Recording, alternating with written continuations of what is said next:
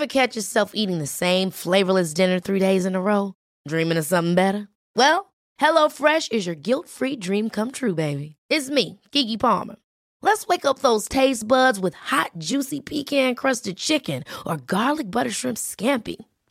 Hello Fresh. Stop dreaming of all the delicious possibilities and dig in at HelloFresh.com. Let's get this dinner party started. Life is full of awesome what-ifs, and some not so much, like unexpected medical costs. That's why United Healthcare provides Health Protector Guard fixed indemnity insurance plans to supplement your primary plan and help manage out-of-pocket costs. Learn more at uh1.com.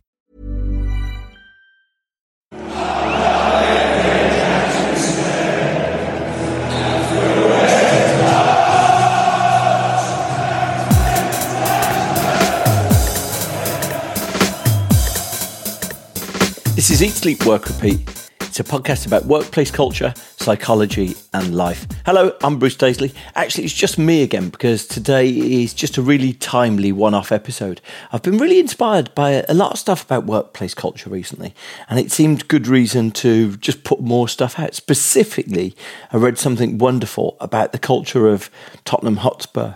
I contacted the writer, and it felt like it was just worth putting out in a timely fashion. They're currently second in the Premier League, and it felt like a good time to capture that.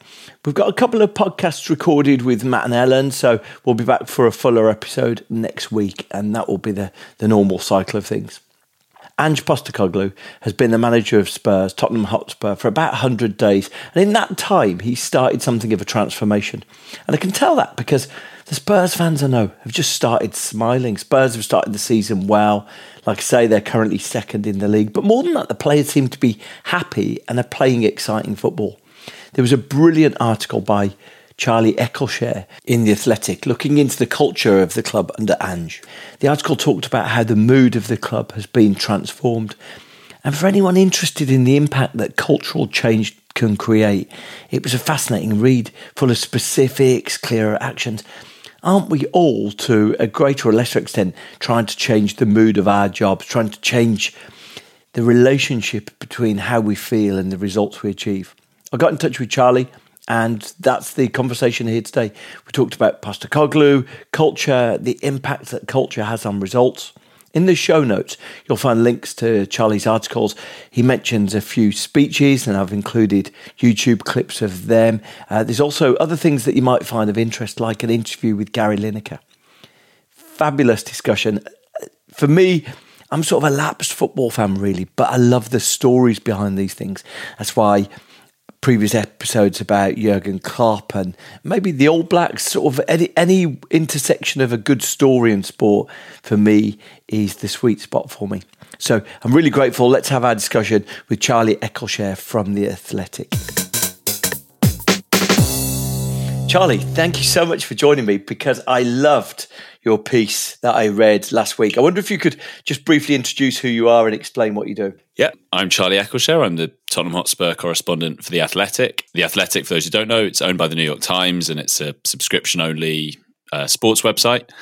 And the idea is to give kind of in-depth coverage of particular teams and sports and events. In my case, that's Tottenham Hotspur or Spurs. Yeah, so I cover the team very closely. And as part of that, that involves going to weekly press conferences with the manager, Ange Postecoglou. We have them before games and after games. So I've got to know him pretty well over the past couple of months since he's been appointed. So that's me. Tell me this, even just that insight you give there, do you get a sense of what someone is going to be like culturally? I'm interested in the culture and the cultural dynamics by how welcoming they are to outsiders. Is the very fact that he's allowed himself to become known to you something that maybe would differentiate himself from other people you've dealt with there? So it's strange world football because they're very well protected. Football is such a huge industry. Basically, the bigger the sport, the worse the access is for journalists. And football is the biggest sport in the world. So the access, it can be hard to get to know the managers on a personal level because the only times you get to speak to them really are in quite an artificial environment where The manager gives a press conference where he's talking. You ask questions, he answers. So in the wrong hands, that can feel a little bit like, you're at school and you're asking the teacher questions and they hold all the power. What he has done, what feels different with him, I mean, first of all, I went on the team's summer tour in July, and part of that was in Australia, where Postecoglou is from. And as part of that, we had a more informal sit down with him, which was only a few of us who were there. So I got to know him a bit better then and, hear about his journey and that sort of thing. But even within those press conferences, yes, he shows more of himself, I think, than a lot of managers. He shows his personality. He shows who he is. I think what a lot of them do, a lot of managers are very scared of the media. So they're very reluctant to say anything personal for fear that it might expose them or make them vulnerable or be leapt on. What he does very differently is he is willing to show a bit more of himself. And he has a lot more of a hinterland than a lot of managers. Bear in mind, a lot of these people have only ever really known elite level football. And that is so detached from reality, elite level football. Whereas he's a bit older than most managers as well. He's 58 and he's got lived experience, and that really comes through. And culture is really important to him. He came in, I guess, from the outside, it appears like it's been 5 years of constant change and turbulence. What do you think was the objective? What manifesto did he come in on? Well, I think so. The big buzzword this summer for Spurs, when they were trying to appoint a new manager, which dragged on, it went on for months, so they were without a manager. And culture was one of the big buzzwords. Right. It was about someone who could reconnect with the values of the club.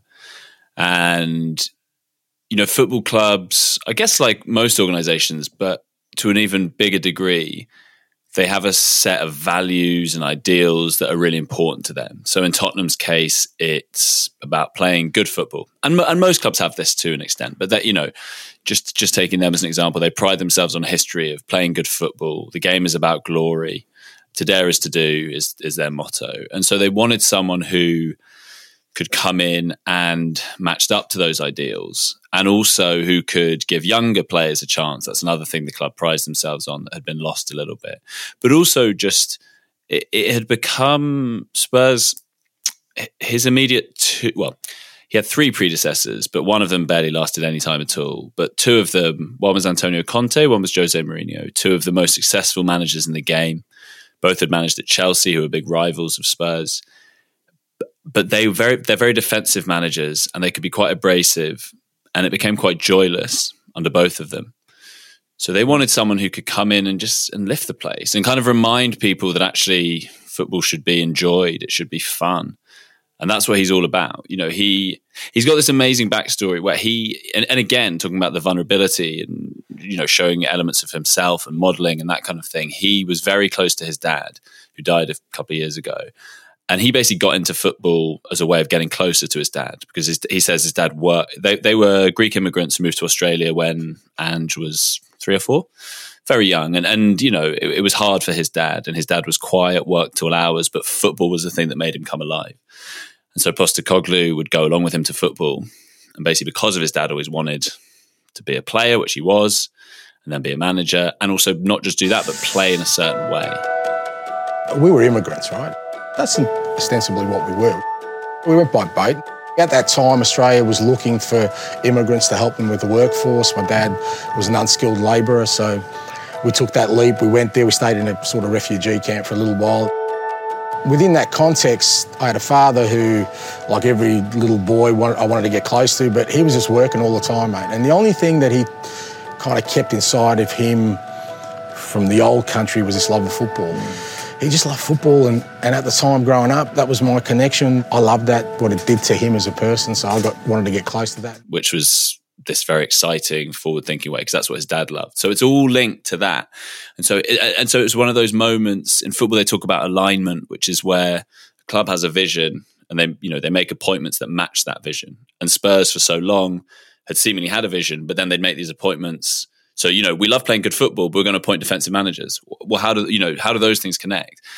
Postecoglou finally was someone who did align with those visions, and his whole thing has been about lifting the place and reminding the players and everyone at the club that it is a special place to work and that football should be enjoyed. And I think that had been forgotten.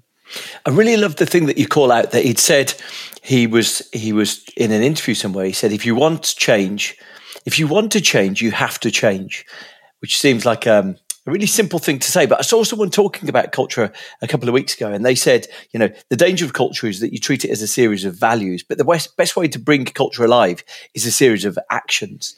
And it sort of struck me that those things were adjacent to each other, that, he was thinking specifically of what actions can we change? What can we do? Can you think of examples that brought that to life? Yeah, well, something I report in that piece, for instance, before home games, how it used to be was that the players would all stay together at a hotel. It's actually the hotel on the site of the training ground. He came in and basically said, no, the players can stay at home with their families the night before a game, as can the staff. They all have lives, they all have families. Why make them have one extra night away? And obviously the risk there is that, well, what if the players misbehave or whatever? But he was like, I trust them. If it becomes an issue, then yeah, I'll have to step in, but I don't think it will. I think the players will be far better off in their own beds, relaxed the night before, rather than, in an environment that might actually heighten their anxiety because, they're kind of already in game mode the night before and the game's not starting for another however many, 24 hours or a bit under. So that's one. I mean, another, and that speaks to a consistent theme about empowering the players. And so he's very much, his message to them and in public has been, the dressing room is their space. They can do what they want. And the idea is that until there are kind of major issues that need resolving, he wants the players to resolve it themselves as a way of empowering them, because otherwise it's just him kind of dictating things. And his belief is that you don't actually affect real cultural change if it's kind of a diktat from on high. So those are just some of the ways he's tried to do all that. And, he named... The big thing as well with all of this is they lost Harry Kane this summer. Talismanic figure. He wasn't the club captain. He was actually the vice captain, but he's the England captain. And he was a huge, huge figure. The best player of their modern era. Spurs came through the academy. They lost him, which felt like a massive thing.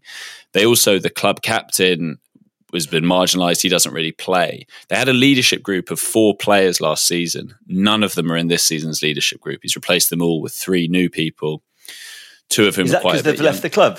Well, no, not all of them have. No. Only Kane's left the club. The other 3 are still at the club, right, but they're just not senior figures under him. So it's very rare you have that in football. You have so much change in such a short space of time. And again, I think it was just his way of saying, I trust these guys, some of whom, one of them is a young Argentinian guy. I think he's Christian Romero, who's now 24. But it was the kind of appointment that I made this point to people connected with Spurs. It reminded me a bit of at school when the naughty kid is given a responsibility as a way of hoping it will kind of get him on the straight and narrow. And that's kind of what, Romero was very ill-disciplined, was always getting booked or sent off, but he was appointed one of the vice captains. And then another one was James Maddison, who again was seen by some as a bit of a rogue. But actually, Postecoglou has complete trust in him, has made him a vice captain. And those 2 have shown, great leadership so far. And also Romero is Argentinian, so he's Spanish speaking. There are quite a lot of Spanish speakers at the club, quite a lot of players from South America. So the idea was that he could kind of be a leadership figure for that part of the dressing room. And then Maddison's English speaking, is English. So, a lot of the English players gravitate towards him. And then Son Heung-min, who's from Korea, kind of is seen as transcending all the groups and kind of beloved by everyone. So it's quite, not all organizations are as multinational and multicultural as football clubs. I think that's something that's quite amazing about them. But that was definitely something he was conscious of, that he wanted all the different groups to kind of be represented. And was there a sense that in the past, that there'd been a lot of complaints or a lot of moaning or excuses? Was there a persistent cloud of negativity over the club? Yeah, definitely. I mean, and again, some would say that's the players. There was this idea that, well, if Conte and Mourinho can't succeed at Spurs, that's not their fault, that's the players' fault. No one could ever get a tune out of this group. They're idle. They don't like, they're either complaining that training's too hard or that it's too soft. But yeah, last season was pretty toxic. It wasn't a happy place. Lots of complaints that Conte's training was boring and repetitive. that he was, volatile. And, I've got 2 young kids, and something you hear, and my wife's a social worker, and something she talks about with parenting that they talk about in social work is the importance of consistency. And I think that's true also with, managing people in any workspace. And the problem with Conte was he was wildly inconsistent. So he might come in and one day be quite jovial and happy, on another day he'd fly off the handle. And that's really difficult, I think, for players. It's not a very nice working environment because you don't really know where you stand. I should say as well, he had quite a lot of things going on off the pitch as well, which I think, made it a particularly hard year for him. But for whatever reason, it really wasn't a happy workplace. And something Postecoglou said actually recently was that one of the things he did that's important about him coming in, but also they brought in a bunch of new players, as tends to happen with most clubs every summer. And he said the important thing there was for them to come in and remind those players who'd been around that actually this is a pretty amazing club. The facilities are incredible, the history of the club's incredible, but that can be lost when you've got people who've been there for a long time and start to feel stale. But yeah, the mood's transformed from last season. I was really struck in the piece you wrote about how we often achieve goals obliquely. So what I mean is that you talked about how Conte had these really strict drills, and often training would run on because he was insistent about getting, I guess, these defensive drills or whatever drills right, and they were trying to train that the players were fitter, and yet. In the data from the first few games of this season, the players appear to have run more than in previous seasons. They appear to have acted more, and it's almost like they've accomplished those things through motivation. That in the past they were sort of being dragged reluctantly and sort of held back to achieve. And it's really interesting how you can achieve goals obliquely, sometimes far more effectively than instructing someone to do them. That really struck me. Yeah, I think that's a really good point. And something one of Postecoglou's former players said to me was that you're far much more, because his training's more varied than someone like Conte's, where it was more rigid and regimented. And as you say, it was, look, we need to do this. Let's get to this point and we don't stop until we do. One of his former players was saying that when you're playing for a manager like Postecoglou, you are just more willing, subconsciously or otherwise, to go that extra mile because it is that much funner and you kind of believe in it that little bit more. And I definitely think we've seen that this season. And, other little things as well, just going back to the kind of cultural points, things like meetings now are shorter. They're not so kind of drawn out and I guess didactic. And that's all part of this idea of empowering the players, that it shouldn't be so much like they're getting a lecture at university, and it's short, sharp. And a lot of research has gone into this with footballers, and I'm sure it's true of most young people that there is a limit to how much they can just be talked at before they switch off and they don't really take in any more information. And that's certainly something that Postecoglou appears to be conscious of, because they're much shorter, these meetings, and training sessions tend to be shorter as well. Is it a straight line that managers are just reflected in their teams? Can you do a character profile of a manager by looking at their teams? It's a really interesting question. To some extent, I mean, the managers are held so responsible for what happens, and that's become possibly even more of a thing over the last 5 or 10 years. Like the cult of the manager is the thing. You can certainly see characteristics. I mean, managers who are very, very intense. They set their teams out to play in that kind of way. In Postecoglou's case, he's really interesting because there's a relentlessness to him, which he wants his teams to have, but it is done, to use your word, oblique. It's not in that same, we are going to have to get to this point. It's more just kind of showing up every day and always giving your best and always learning and all of that kind of thing. So I think there are elements that teams reflect their managers, but what's interesting as well is often managers who as players embodied certain characteristics are then quite different when they become managers. George Graham, the former Arsenal manager, is quite an interesting example. He's known for kind of dour defensive football, but as a player he was called Stroller, and he was kind of walked about the pitch, quite a cocky central midfielder, I think. So you can have different qualities once you become a manager, but I do think certainly the kind of attitude and approach and application you can see a fairly straight line in some cases. Or look at Jose Mourinho. He is someone who, very spiky character, and wanted his teams to have that spikiness and that world's against us kind of attitude.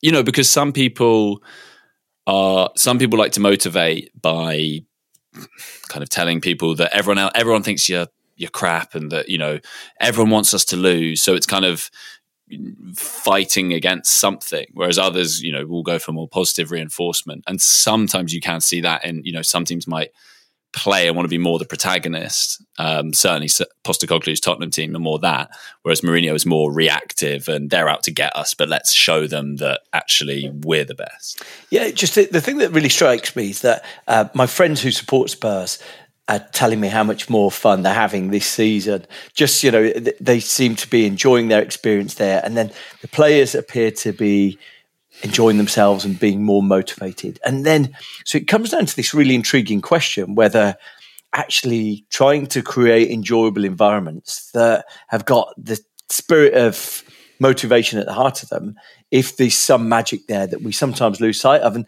from someone who thinks about workplace culture and workplace dynamics all the time, it's just a really intriguing analog, because is there a teachable lesson in this? And I guess that's my question for you. Do you think there's a teachable lesson in this? Can other clubs try and create a more enjoyable environment to achieve what they want? Yeah, I mean, I think so. It's so hard to know with all of this because we are so results focused. So I think at the moment Postecoglou, he's at that sweet spot because results have been so good that everyone's bought into it straight away.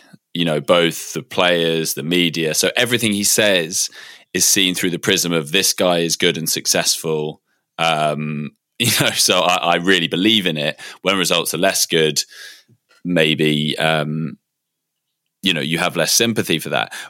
Having said that, I do think that creating an environment, and it's easier said than done, clearly, but a fun environment means that some mistakes are sort of forgiven. And I think Spurs, for instance, they're going to have bad games this season. They just will. But I think there'll be a lot more of an acceptance of those because they're trying to do things in the right way as far as the fans see it.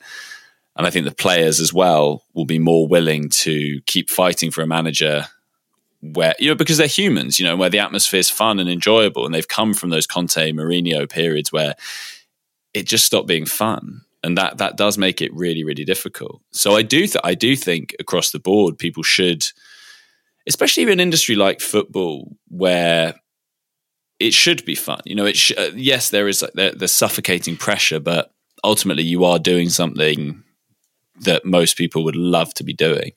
Same for me covering the sport, and you have to remember that sometimes. And my boss is really good at saying, that as much as yes, it's serious and important, but don't forget to have fun with it, because it should be. We're really lucky to be doing this job. And that's probably true of quite a lot of industry. I often think it's a shame that sort of the funnest sounding industries, often actually when you speak to people in them, are the most stressful and, and often the biggest brands that you think, oh, wouldn't that be cool to work for brand X? Then you're like, no, it's got a really toxic working culture because people are so pressured and institutionalized and have no perspective.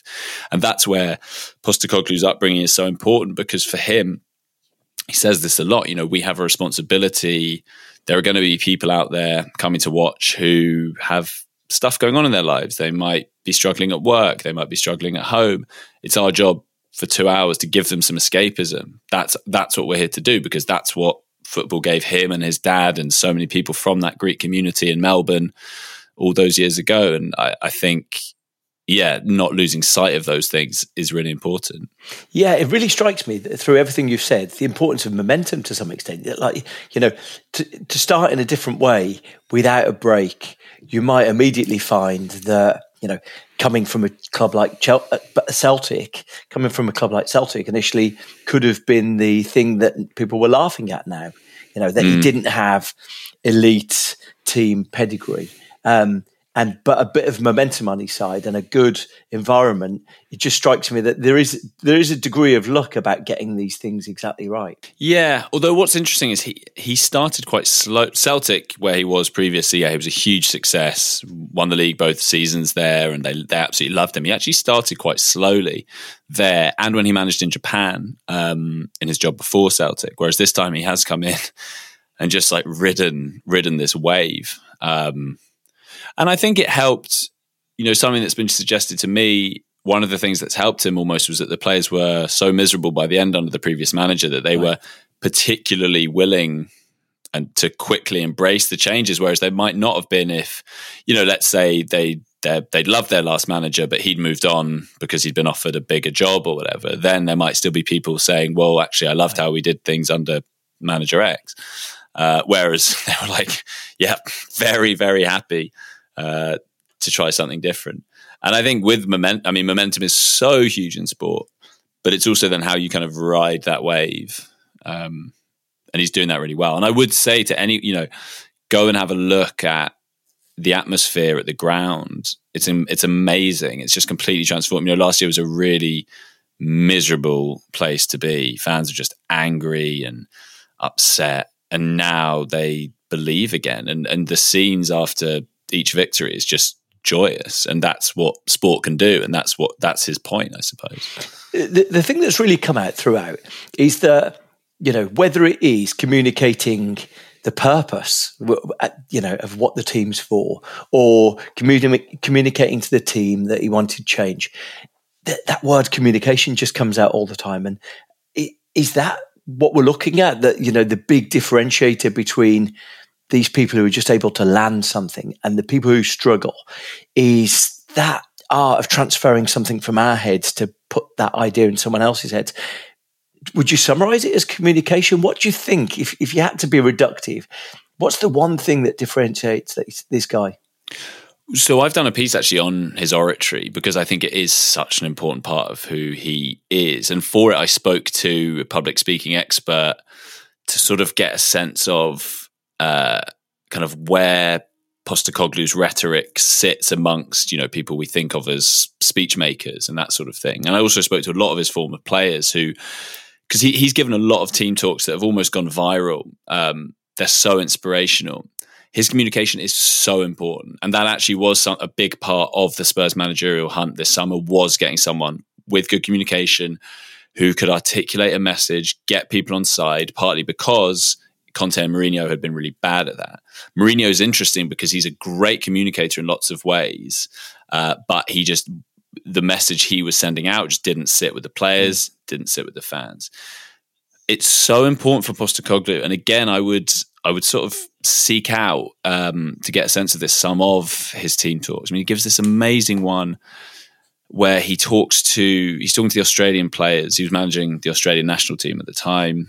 And he's saying to them, basically, think about the one person who made loads of sacrifices so you could get here today. Think about that one person. And he models again. He talks about how, for me, that person is my dad. And then he says, because tonight when you go out, they're there with you. And so we're actually going out there with a much bigger team. It's not just 11 people. All those people who've been with you on this journey, they're going to be out there with you too. So we're game day, boys, yeah? So when you walk out today, just think about one thing, right? You think about the person in your life, as I've always said to you, it could be your mum, could be your dad, could be your brother, sister, uncle, grandfather, partner, friend, coach, somebody in your life that when you started believed in you more than anyone else. Well done, Trent! That when you said, I want to play football and you were passionate about it, they're the ones that made the sacrifices. They're the ones that pushed you. That when people said to you, you're not good enough, they're the ones that picked you up and said, no, you keep going. Oh, bad luck. Come on, Jack. Oh. Think about that person. Think about how that person's going to feel when we win tonight. When they're at home and the text messages start coming through to them and people ringing them and people sharing the experience with them. And when they wake up tomorrow morning in Australia and everyone wants to talk to them, they'll feel like it's them that's achieved it. And you know what? It is them. Because that's who you're walking out with tonight. When I walk out, my old man's next to me. He's a hard man, my old man. Still is today. But he's the one that kept saying to me, no, you can keep doing what you're doing. You're going to love this game and you're going to make it to the very top. And players who were there say it was just like amazing moment and really just made them so motivated and want to go out there. With us in the media, he's just very empathetic. He talks about a range of topics in a really interesting way. And, you know, he just says, he just gets it. That's the thing. I think fans can recognize a fraud and they can recognize someone who understands it. And because he is a fan fundamentally, you know, that's how he got into it. He's able to articulate that message. And, you know, recently after they won a game, they won it really, really late on against the team they should have beaten, Sheffield United. But, you know, and he was asked, because it's such a thing in football, what you always say after a win is, you know, we're not getting carried away and, you know, one game at a time, da-da-da-da-da. But he said, no, let the fans get carried away. Let them dream. Let them enjoy it. You know, that's what it's about and things like that. It's like he has a direct line to the supporters. And I think, and like I said before, a lot of managers see the media as kind of the enemy, or at least something to be treated with a lot of caution. Whereas he sees the potential in kind of public speaking and what it can do for your standing with the fans and also with the players, because, you know, they're going to be aware of what you're saying publicly, but also what he says to them behind closed doors, the team talks he gives. It's really interesting. I'm very interested in communication and speech making and always have been. And so having Postecoglou as my sort of muse to be able to sit there and listen to is genuinely like, it's fascinating. You learn so much from him in every press conference, whereas often press conferences can be very formulaic, artificial feeling events where you're just asking, you know, is X player injured? Why is player Y out of form? You know, that sort of stuff. Whereas with him, you know, I was able to ask him about mental health recently because one of the players had said they were suffering, and he gave really thought-provoking answer on that. Who in their life doesn't have something that's stressful? I mean, I've lived 58 years now, and there's never been a time in my life where everything is perfect. You know, I lost my father 3 years ago, and he should have been here for the journey. So I've got to deal with that. Everyone, and that's just me talking personally, but everybody in this room at this moment, you could be, one part of your life could be flying, but there'll be something. It could be a family member, it could be a health issue, it could be a financial issue. There's always something, and footballers are not immune from that. And sometimes I think they fall into the trap of thinking they are, and they're not, because just because you have, you know, money or you're really good at something, life will still find a way to keep a balance in that. There'll be stuff in there that's going to be stressful, it's going to be upsetting, and you've got to just deal with that, you know. But do you think enough people in the game understand that as well as you seem to? I don't think anyone doesn't understand. I think, like I said, I just think we choose to ignore it. We just at times think, well, he's a footballer, he's got money, what's he got to complain about? You know. And most weeks there are things where you're just like, yeah, that's really interesting. Ever catch yourself eating the same flavorless dinner 3 days in a row? Dreaming of something better? Well, HelloFresh is your guilt-free dream come true, baby. It's me, Keke Palmer. Let's wake up those taste buds with hot, juicy pecan-crusted chicken or garlic butter shrimp scampi. Hello Fresh. Stop dreaming of all the delicious possibilities and dig in at HelloFresh.com. Let's get this dinner party started.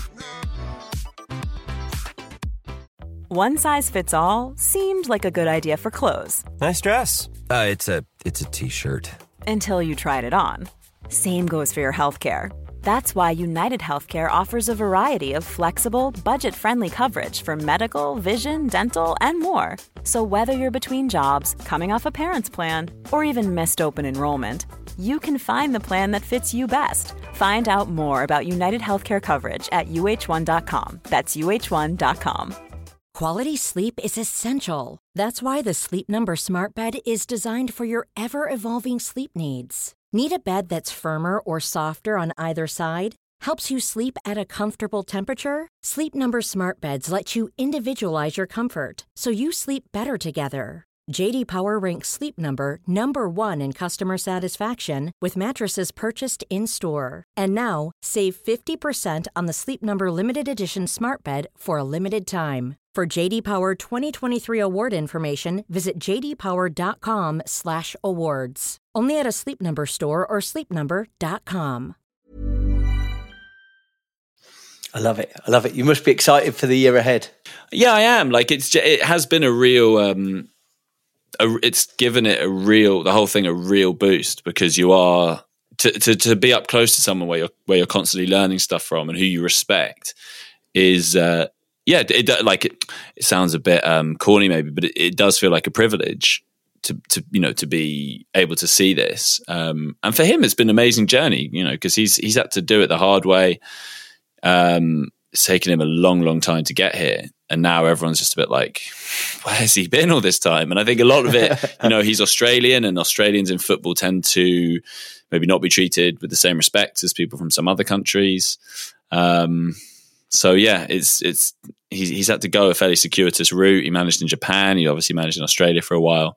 And I think for him, he's just loving every minute of it. I love the piece, and I'm so grateful that you took the time to chat to us. Well, thanks for having me. Sounds like Charlie's got a dream job. Thank you to Charlie Eccleshare from The Athletic. All of his articles that he mentioned are linked, and you'll find lots of other stuff there. If you are interested in this, like I say, we've had previous episodes on Liverpool FC, Barcelona, and the All Blacks. And if you're interested in workplace culture, you can follow along and join the newsletter, and you'll see that in the show notes. I've been Bruce Daisley. Thank you for listening. I'll see you next time.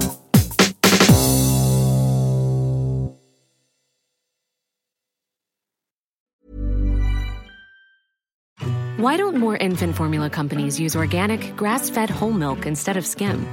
Why don't more infant formula companies use the latest breast milk science? Why don't more infant formula companies run their own clinical trials? Why don't more infant formula companies use more of the proteins found in breast milk? Why don't more infant formula companies have their own factories instead of outsourcing their manufacturing? We wondered the same thing. So we made ByHeart, a better formula for formula. Learn more at byheart.com. Hold up. What was that? Boring. No flavor. That was as bad as those leftovers you ate all week. Keke Palmer here, and it's time to say hello to something fresh and guilt-free. Hello Fresh. Jazz up dinner with pecan-crusted chicken or garlic butter shrimp scampi. Now that's music to my mouth. Hello Fresh. Let's get this dinner party started. Discover all the delicious possibilities at hellofresh.com. Mom deserves the best, and there's no better place to shop for Mother's Day than Whole Foods Market. They're your destination for unbeatable savings, from premium gifts to show-stopping flowers and irresistible desserts. Start by saving 33% with Prime on all body care and candles. Then get a 15-stem bunch of tulips for just $9.99 each with Prime. Round out Mom's menu with festive rosé, irresistible berry chantilly cake, and more special treats. Come celebrate Mother's Day at Whole Foods Market.